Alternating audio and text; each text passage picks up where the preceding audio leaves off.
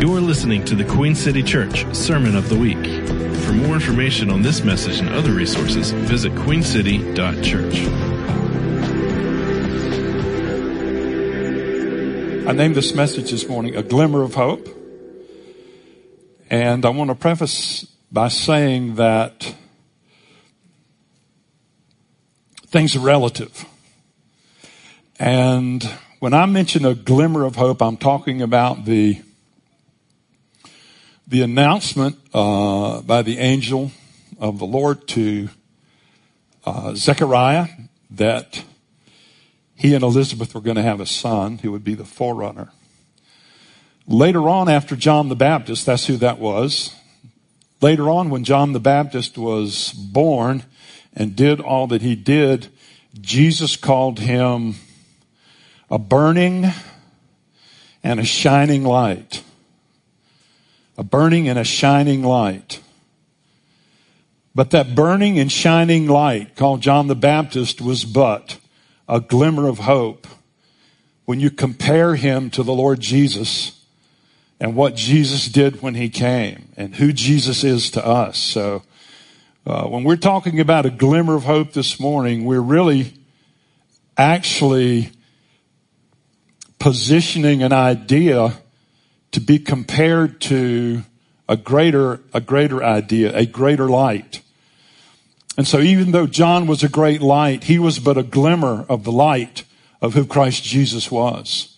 So we're talking this morning a little bit about the episode where the angel of the Lord came to Zechariah and told him that he was going to have a son. So there are 5 things. How many of you can remember 5 things? If you can't, just pick out one really good one. But I want to say 5 things this morning, and I'm going to take a circuitous route packed full of really juicy tidbits. If you don't eat the whole meal, snack a little. Just get what you need. But number 1, God has a plan. God has a plan. Never caught off guard. Number 2, God answers prayer. Number 3, believing is a key to a meaningful Christian life. Number 4, God helps us believe. How many of you are glad about that? Yeah, God helps us believe. He wants us to. And number 5, hope is faith's offspring. Accurate believing generates hope. So those are 5 things. Listen, God has a plan. Darkness doesn't matter. Society doesn't matter. What's going on? Well, it matters, but something matters more. God has a plan. God answers prayer. Believing is the key to a meaningful Christian life. God helps us believe. And hope is faith's offspring. I have some water over there. Could someone please assist me?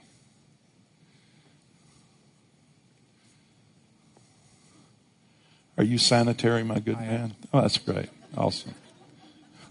I don't want to take a bullet for the team, you know.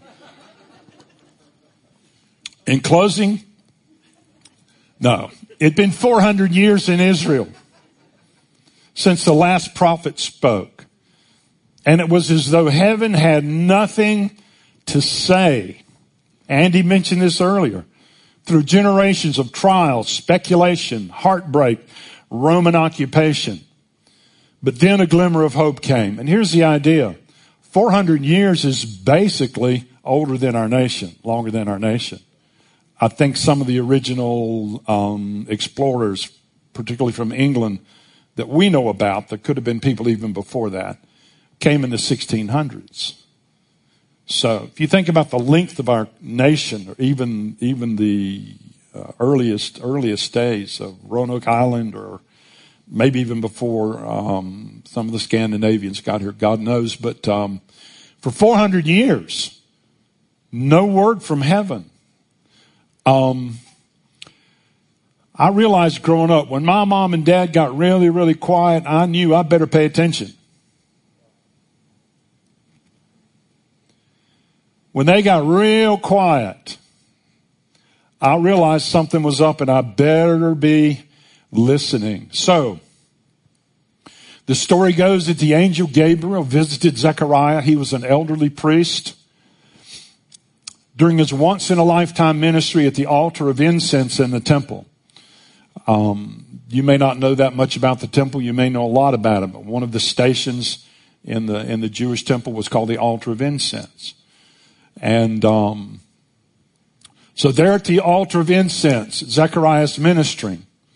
And your prayer is answered, announces the angel.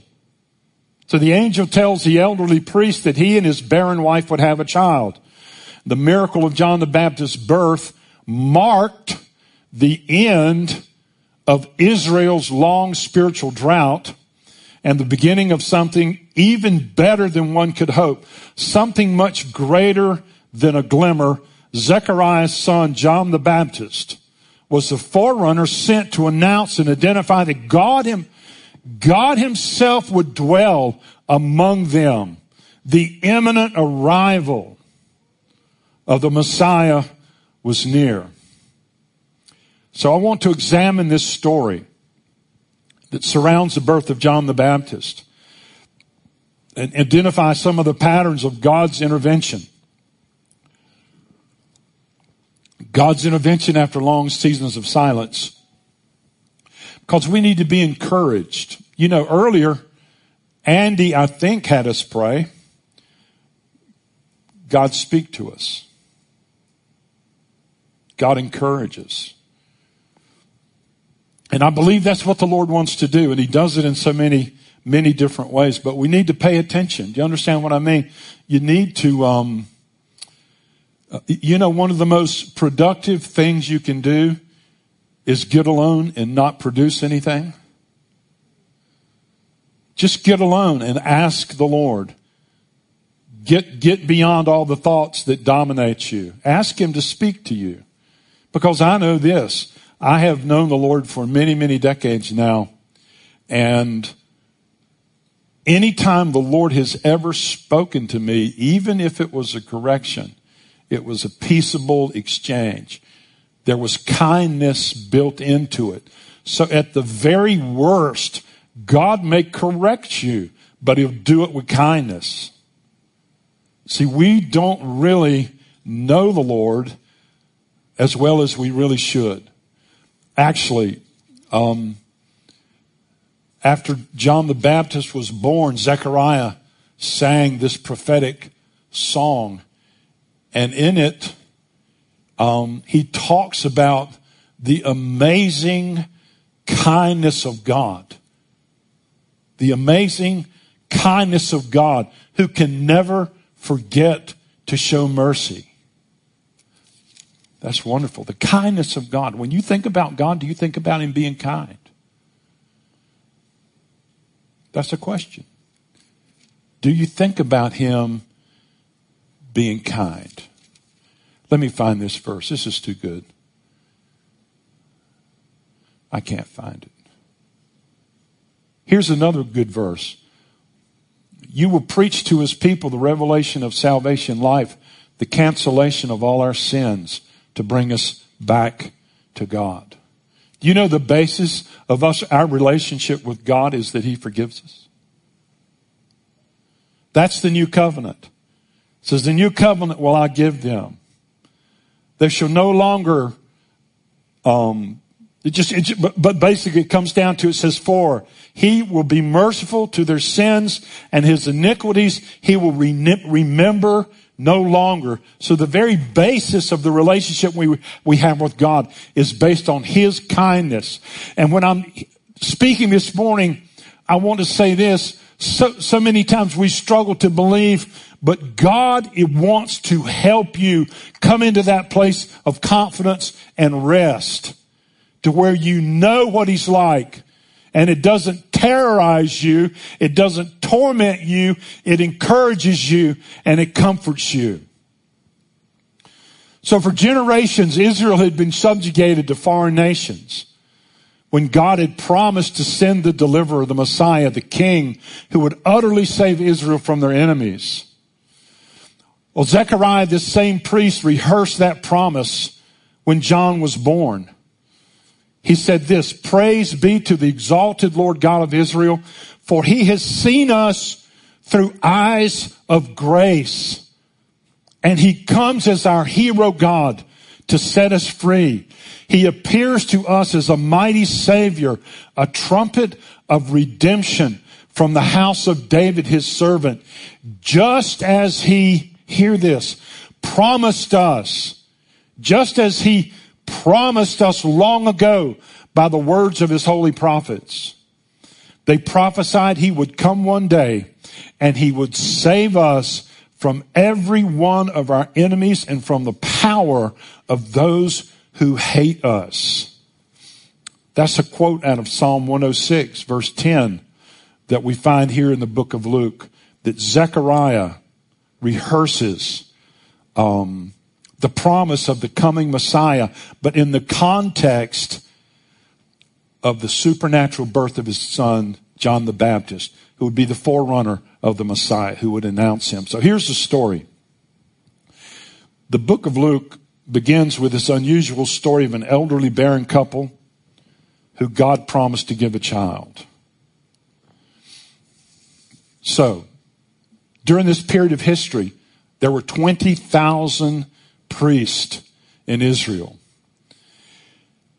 And the way they chose who would assume which post in the temple, some of them very prominent, some of them very mundane and out of the way, they would cast lots. How many of you know what casting lots is? It's like rolling dice. I don't know how they did it, but somehow they cast lots. And perhaps for the only time in his entire priesthood, Zechariah, this elderly priest, his number came up. I don't know what that means, but they cast lots and they determined he was going to serve at the altar of incense. So twice a day, a priest burned incense on that altar. And as the incense burned and as that smoke ascended to heaven, it represented the prayers of the nation, God's acceptance of the prayers of the nation as the smoke would go up. So here's the story. Zechariah was old. This was probably a once-in-a-lifetime opportunity. This was a great honor for him. And so, as he was offering incense, an amazing thing happened. Verse 11 in Luke 1 says, "All at once, an angel of the Lord appeared to him, standing just to the right of the altar of incense." According to what's in the Bible, written in the Bible, this angelic appearance was the first one in over 400 years. In other words, when the word of the Lord stopped coming, it stopped coming. It was concluded by a prophecy in Malachi that prophesied of the coming again of John the Baptist in a sense. He would turn the hearts of the fathers to the children, hearts of the children to the fathers. But it was also concluded by a promise God had given a prophet named Zechariah, oddly enough. And that was the last prophetic utterance heard in Israel. So the amazing thing was, the last word of the Lord came to a prophet named Zechariah. In 400 years, an initiation of a brand new season of hope came to a man named Zechariah, who was a priest at the altar of incense. The only time he would ever be that in the entire history of his priesthood. And suddenly there's an angel, and it scares the dickens out of him. How many of you would be afraid if an angel showed up? Well, every time they show up, they're telling whoever's there to stop being afraid. There's some fears worth having, I think. I really would like to experience something like that myself. I've had experiences, but not quite like that. But so this is the first appearance of an angel recorded in the Bible in 400 years. And Zechariah is terrified. And so the angel begins to speak to him, and here's what it says. Zechariah was startled and overwhelmed with fear, but the angel reassured him, saying, what do you think he said? "Don't be afraid, Zechariah. God is showing grace to you. For I have come to tell you that your prayer for a child has been answered. Your wife Elizabeth will bear you a son, and you are to name him John. So, Elizabeth was barren. The Bible says in the King James that Elizabeth was Zechariah was an old man, but Elizabeth was well stricken with age. And I think that's interesting. You have to be careful how you describe your wife, I guess. Anyway, his birth, the angel said, will bring you much joy and gladness. Many will rejoice because of him. He will be one of the great ones in the sight of God. He will drink no wine or strong drink, but he'll be filled with the Holy Spirit, even while still in his mother's womb. And he will persuade many in Israel to convert and turn back to the Lord their God. And he will go before the Lord as a forerunner with the same power and anointing as Elijah the prophet. He will be instrumental in turning the hearts of the fathers in tenderness back to their children, and the hearts of the disobedient back to the wisdom of their righteous fathers. And he will prepare a united people who are ready for the Lord's appearing. So that angel tells Zechariah all of these things.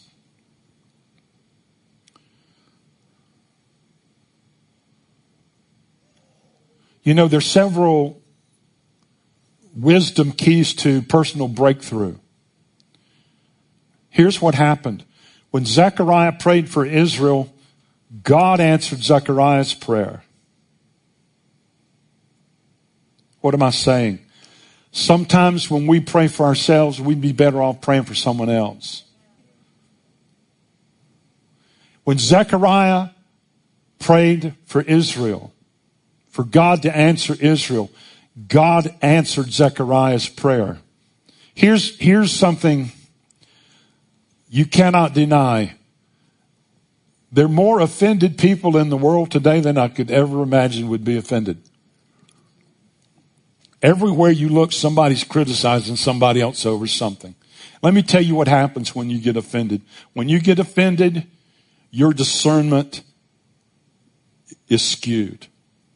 When you get offended, you begin to cut off the grace that God has for your life. Listen, you cannot afford to be offended. Actually, I will promise you this. The breakthrough you need is often connected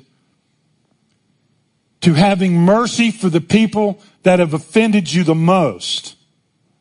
Listen to me. Please listen to me. And if you can justify your offense, you're in much more trouble than you even recognize. Somebody shout amen when you hear the truth, please. You cannot afford an offense. You can't afford it. My goodness.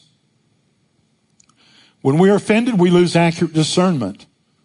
Listen, the enemy's tactic is to get us offended, to shut us down from our answered prayer. Pray for your enemies. I was reading the book of Hebrews the other day.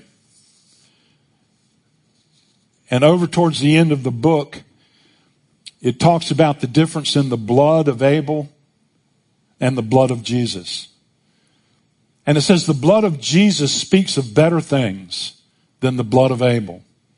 Do you know what the blood of Abel cries out for? Justice. Do you know what the blood of Jesus cries out for? Forgiveness.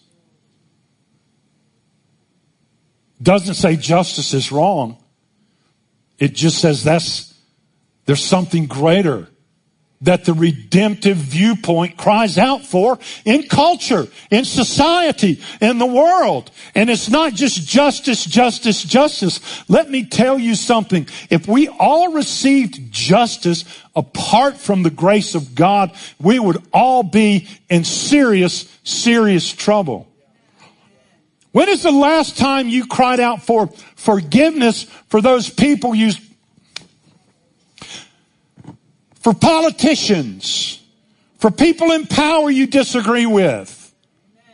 And I'm guilty. I have thought often, you hear about this, that, and the other things people have committed. They never held accountable. And I'm saying, Lord, where's justice? The Lord says to me, where's forgiveness? Now, does that mean there's justice? No, it says of better things. It doesn't mean that justice is not a good thing. It just means that there's something better that could actually change things on a much wider level. And it's the forgiveness of God. And it's the congregation of people having mercy and kindness for friends and foes alike. It's the goodness of God that leads you to repentance, the Bible says. It's the kindness of God. It's the broken heart of God. It's the shed blood of God. It's the dying Savior, the one who's saying, Father, forgive them. They do not know what they're doing.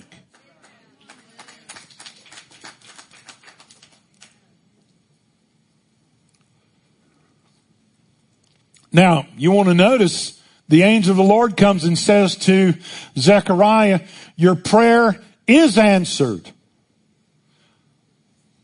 Another place it says the prayer you no longer pray is answered, he was an old man. His wife was well stricken in age.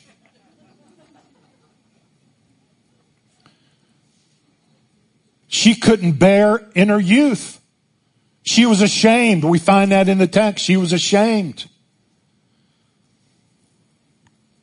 But when the word of the Lord comes, the word of the Lord by the angel said, your prayer is answered. Was Elizabeth pregnant yet? No. Did she even know at that point what the angel told her husband? No. But what was heaven's perspective? Heaven's perspective was not your prayer will be answered. Your prayer is answered. There's something about the way heaven looks at life that we just don't get. And here's another thing. Our prayers oftentimes have greater potency and shelf life than our faith does. They had prayed that prayer. I have an image in my mind of this container called Zechariah and Elizabeth prayer. And it's been sitting in heaven for 60, 70, 80 years. And it's radioactive. It's going. But when you look at it, there's a timer on it.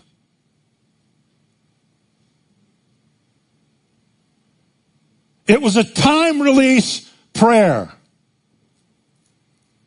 It had to have the strategic timing. How many of us have we prayed things that we didn't realize when it didn't happen? Well, there's a timing. It was the strategic. The answer was coming. Now, why did the angel show up to Zechariah? It was to encourage him to believe. Because Zechariah and Elizabeth were going to have to participate in the fulfillment of the promise.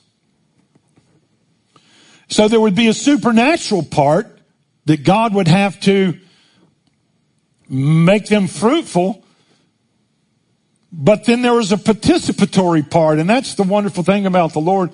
The Lord doesn't want to do things apart from us. He wants to do things with us. He wants to do things together. Then the Lord tells him what to name him. Name the child John. It says in verse 13, don't be afraid. God is showing grace to you. And John's name means God is gracious, or God is showing mercy. And he promised that this son would bring him much joy and gladness, that many others would rejoice at his birth. He would be one of the great ones in the sight of God. He'd be devout. He would drink no wine or strong drink. He would be filled with the Holy Spirit in his mother's womb. Unheard of. Unheard of. Actually, if you read on, he was filled with the Holy Spirit when pregnant Mary spoke to Elizabeth. It's crazy. These stories are crazy. I believe them. How strange. I believe them. Why not believe? Why not be persuaded that yes, you'll go through things. Yes, there'll be dark days. Yes, but God will do great things. I believe this is a season. I believe this is a season where God will answer impossible prayers. How many of you would like that, for God to answer impossible prayers? I think about some prayers for our children, some prayers for our friends, some circumstantial situation things. Why don't we say, I'm going to trust you, God. I'm going to believe. This is a season where the impossible is going to happen. He will persuade many in Israel to convert and turn back to the Lord their God. He's a forerunner. He will immediately precede the Messiah's appearing. The same power and anointing of Elijah the prophet. This is who John was. He will be instrumental in turning the hearts of the fathers in tenderness back to their children and the hearts of the disobedient back to the wisdom of their righteous fathers. I'll tell you, one of the things that blesses me the most in my family is when I see the heart not just mothers have for the kids, but the hearts my sons have for their children. That they want the best for their children. That they do things for their children. That their hearts are turned in tenderness to their children. I love that about my children, my sons, when I see the way they respond to their own children.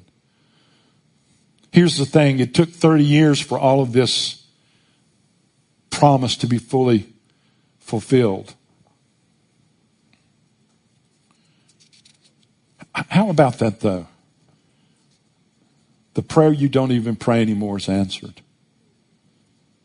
The prayer you don't even pray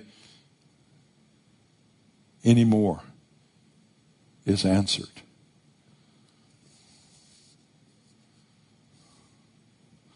I love the way the Bible, it's one of the reasons I believe the Bible is it doesn't leave any of the frailty and stupidity and wrong moves that these guys made. I mean, an angel, it was indisputably an angel, appears to Zechariah, gives him this promise, and here's what Zechariah says. How do you expect me to believe this? I'm an old man, and my wife is too old to give me a child. What sign can you give me to prove this will happen? The angel was saying, me? Me? Hello? Are you? Do you realize why you're scared? Hello? Oh my goodness. Give me a sign. I mean, if an angel's not a sign, what kind of sign could you get, for goodness sake? They didn't have neon. But it says an angel appearing to him and talking to him at length was not enough of a sign. Oh my goodness. The wonderful thing is God was going to, I don't know, this is the way I think. I think in sort of pictures and sort of prophetic implications.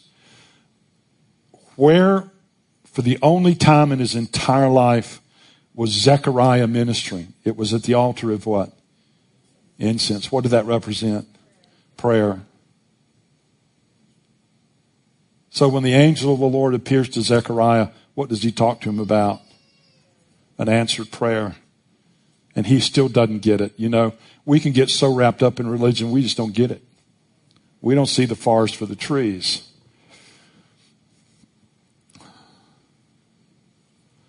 But the angel says, I'm Gabriel. I stand beside God himself.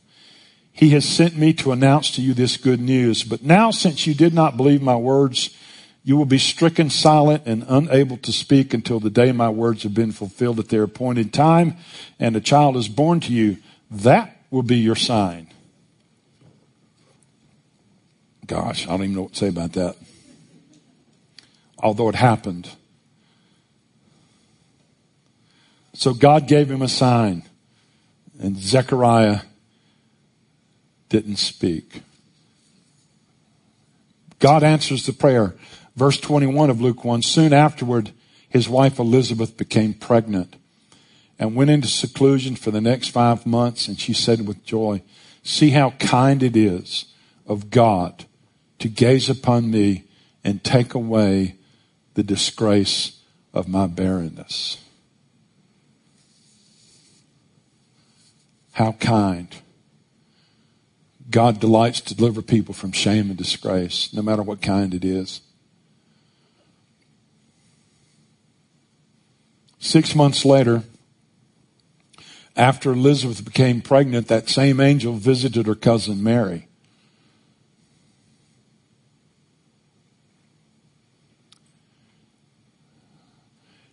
And when the angel spoke to Mary, he called Elizabeth the barren one. The barren one is now in her 6th month. Not one promise from God is empty of power, for nothing is impossible with God. You know, I don't know if I can speak for everybody, but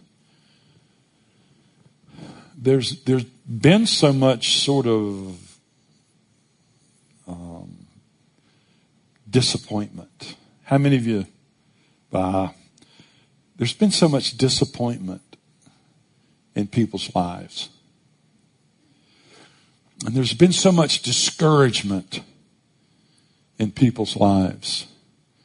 But it really encourages me to know that, and it strikes me this way, that the way God would describe a pregnant woman to Mary, who needed her own faith to believe in the birth of the Messiah, that he would call Elizabeth the barren one.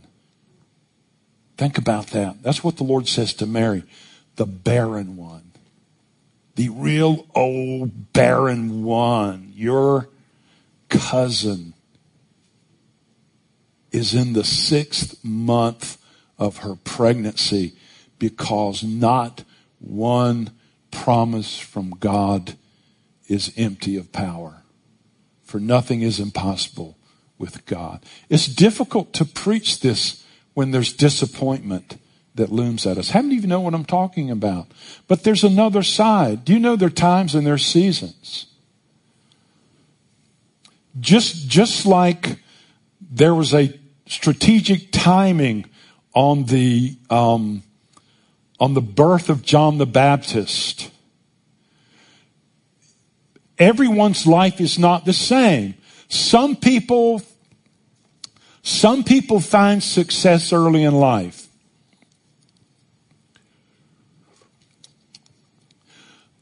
Other people can go through years and years and years of discouragement. And then in a moment, on a dime, things turn. And it makes no sense. Makes no sense. Suddenly, everything you touch, it turns to gold. And then there's another category of people where they go through their whole lives and nothing ever really seems to work for them. But they find something in God that makes it not matter. Oh gosh, that they have already been delivered from their enemies. They are already free from those who hate them, according to these words I read earlier, because they have found something in Jesus himself that supersedes, that exceeds any natural kind of success or benefit or acclaim or victory of any natural kind, because he is just that good. But sometimes you can't discover how truly good he is until you know how difficult life is too. And so he doesn't want you to give up. Early success, midlife success, late life success, no success. Here's what true success is. Knowing God, knowing Him intimately. Can you know Him to the degree that you can live above life's disappointments and shadows and troubles and unanswered prayers? Yes, yes, yes you can. Yes you may. Do I do it? I do it sometimes. Do I always do it? I don't always do it. Is it God's fault? I'm not laying that at His feet. I learned years ago, none of this is God's fault. If you don't get that, you're missing something very vital. He doesn't make mistakes. Oh my goodness. He doesn't. He doesn't even lie. It's not like he won't lie. He can't lie. I can lie. I won't lie, but I could. It's one of the basic differences in me and the Lord. Come on. Oh, my goodness. Oh. Thank you, Lord. I'm listening too, ladies and gentlemen.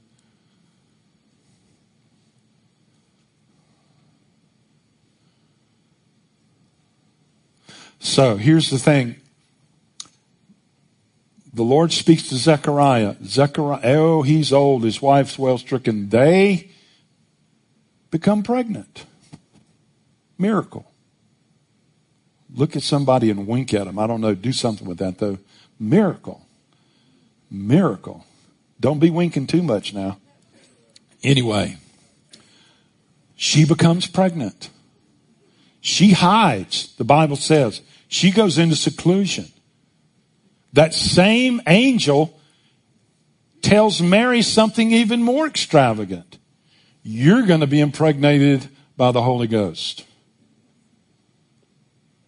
Then the angel says, and you know the barren one? Go talk to her about it. She's in her 6th month. So off Mary goes. Let me say this. Mary had an Elizabeth. Do you understand what I mean by that? Mary took more faith than Elizabeth did. Mary had an Elizabeth. Mary had someone that had believed for something impossible, that helped Mary. Oh my goodness. Mary had an Elizabeth. I had a Charlie Wallace. I remember when Charlie and I went to, I knew him, I met Charlie. My introduction to Charlie Wallace, I'm going to brag on myself because I did such an amazing thing. In Little League, when I was 12, I hit 3 home runs in one game. 3 home runs. I don't mean it went by the guy, went through the guy's legs. It went over the fence. They couldn't get it. Legit. Now, here's the problem. See, only 3 I hit. What is up with that? I don't know what's up with that. I haven't figured that out yet. 3 home runs in 15 games, but just one game. What I didn't realize was one of my future high school friends was playing first base, Charlie Wallace. He saw that. That next year we were in school together, junior high. Between our junior and senior years in high school, we went on a young life trip to Colorado. Both of us made a commitment to Christ that seemed to last, I don't know, maybe a month. Who knows what I'm talking about? I'm going to tell you, ladies and gentlemen, this salvation thing is a process. And so I went to college and, didn't live up to my expectations from heaven. And so when I went back home for one of my breaks, I went over to Charlie Wallace's house. And when I knocked on the door, a human light bulb opened the door. You may ask, what's a human light bulb? It was Charlie Wallace. I'm serious. It's like he glowed. And I said, what happened to you? And he said, I had a terrible time in college. Long story short, I recommitted my life to the Lord. I got filled with the Holy Spirit in a way I never knew you could. And I love Jesus. Mary had an Elizabeth. I had a Charlie Wallace. Now, who are you to someone else? See, that's the thing. Who are you to someone else? What kind of an influence can you be? Here's a whole story. We're all called to be a John the Baptist in a sense. We really are. I heard this whole thing about a me culture versus a we culture. You know, Japan has a we culture. They're concerned about their whole culture. We're concerned about ourselves. We are such a selfish nation. It's just about what we want, what we deserve, what we need, when we want it, where we want it, how we want it, what we're going to say if we don't get it. And that's a terrible way to live. Now, we ought to be believers ought to be a we culture. What's good for everybody else? That's true. What's good? What can I do for you? Mary had an Elizabeth. I had a Charlie Wallace. Who has you? Who are you to somebody else? What can you do for them? My life changed because his life changed. But my life changed because his life changed, and he had something to say about it. He demonstrated something beyond what he and I knew together in high school as nominal believers trying to do it right, but basically in some ways unempowered.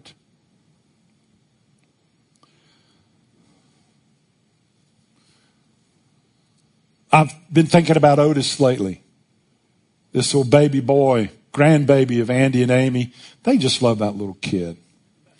They just love him. There he is. He can't earn any money. He can't even talk. I'll tell you what he does real good if I'm right, but he sleeps. Right? He drools, probably drools some, I don't know. And he just looks sweet. Right? Right? He's just a little baby. We're talking about Advent season. What we're actually talking about is the coming of the Messiah. And we're talking about 400 silent years, and we're talking a little bit about prophetic viewpoint, what we can see. We need to be able to see differently than other people see. You know, there was a man, and he was an old man. I don't know, the Bible's talking a lot about old people today. Thank God, huh, folks? Yeah, I got like 3 weeks and I'm 70. I don't even get that. That doesn't even register. My barber says I don't look a day over maybe 60. I said, well, you ought to be in here looking out, bro. I'm just telling you. No, but I lost my train of thought because I'm a me person. I'm not a we person. I was talking about myself. No. So there was this baby Jesus who was born. And there was this old prophet. But this old prophet had heard something. He had heard, this is wonderful. He had heard that he wouldn't die until he saw the Messiah. He heard that he wouldn't die until he saw the one that wouldn't only save Israel, but would be Savior of the world. He had a vision way beyond even Judaism. And so on the 8th day after Jesus' birth, the Lord tells Simeon, go into the temple now. And he goes in, and the Lord basically says to him, there he is. And so, in an 8-day-old baby, I'm thinking about Otis. Who's Otis going to be? What does Otis say to us? What does a baby have to say to you? So he picks the baby up and he praises God and he starts prophesying. He says, Lord and Master, I'm your loving servant, and now I can die content, for your promise to me has been fulfilled. With my own eyes, I've seen your word, capital W, the Savior you sent into the world. He will be glory for your people Israel and the revelation light for all people everywhere. We need eyes to see, ladies and gentlemen. So what can we learn this morning? God has a plan. God answers prayer. Believing is a key to a meaningful life, and God wants to help us believe. And hope is faith's offspring. Accurate believing generates hope. So, amen, amen.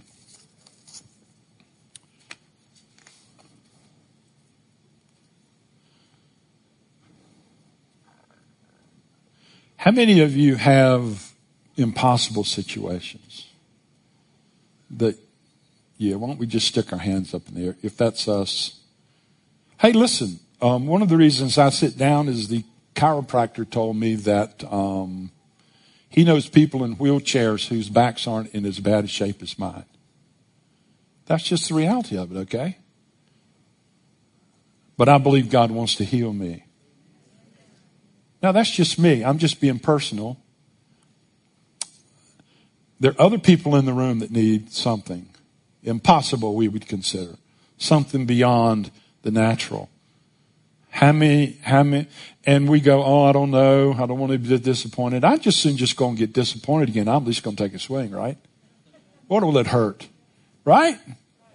But maybe God will do it. How many of you have one of those? Just stick your hand up. Just stick your hand up. Come on. So let's pray. Father, you give us your word. You give us these examples.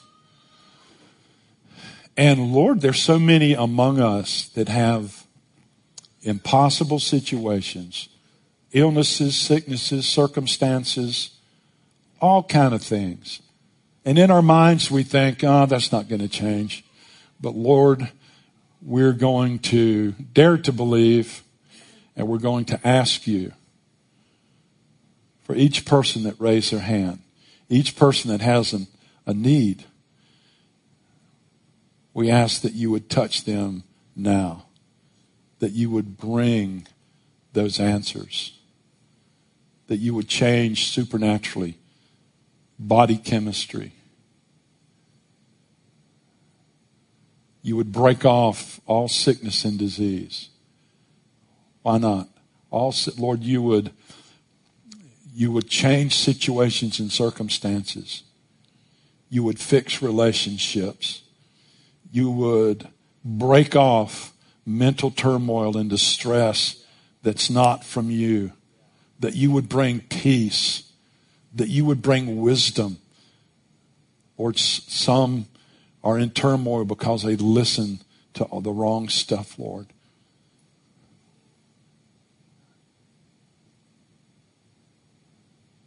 We're looking unto Jesus this morning, aren't we? Let's just say this together. Lord, I'm looking unto Jesus. I'm looking unto Jesus this morning. He's the author. He's the finisher of my faith. He brings healing virtue. We receive it now, Lord. We receive answers to prayer. Even though we don't see the answer manifest, we remind ourselves that the angel told Zechariah before they were pregnant, before they were enabled, your prayer is answered. Lord, bring miracles, bring healings, bring reversals. Lord, bring that level of hope. Oh man, in Jesus' name, amen. Let me tell you why hope's so important. Hope and joy, lots of times the miraculous springs out of hope and joy. Did you know that? It really does. We need to fight for our hope, ladies and gentlemen, and we need to fight for our joy. We really do. We need to fight. Listen, there are a lot of fights out there you can pick. Let me tell you which one to pick. Pick the fight against losing your hope and losing your joy. Fortify yourself. Strengthen yourself in the Lord your God. Say what he says about you. Believe what he says about you. In Jesus' name, amen. Amen, amen. God bless you, folks. You've been listening to the Queen City Church Sermon of the Week. For more information on this message and other resources, visit queencity.church.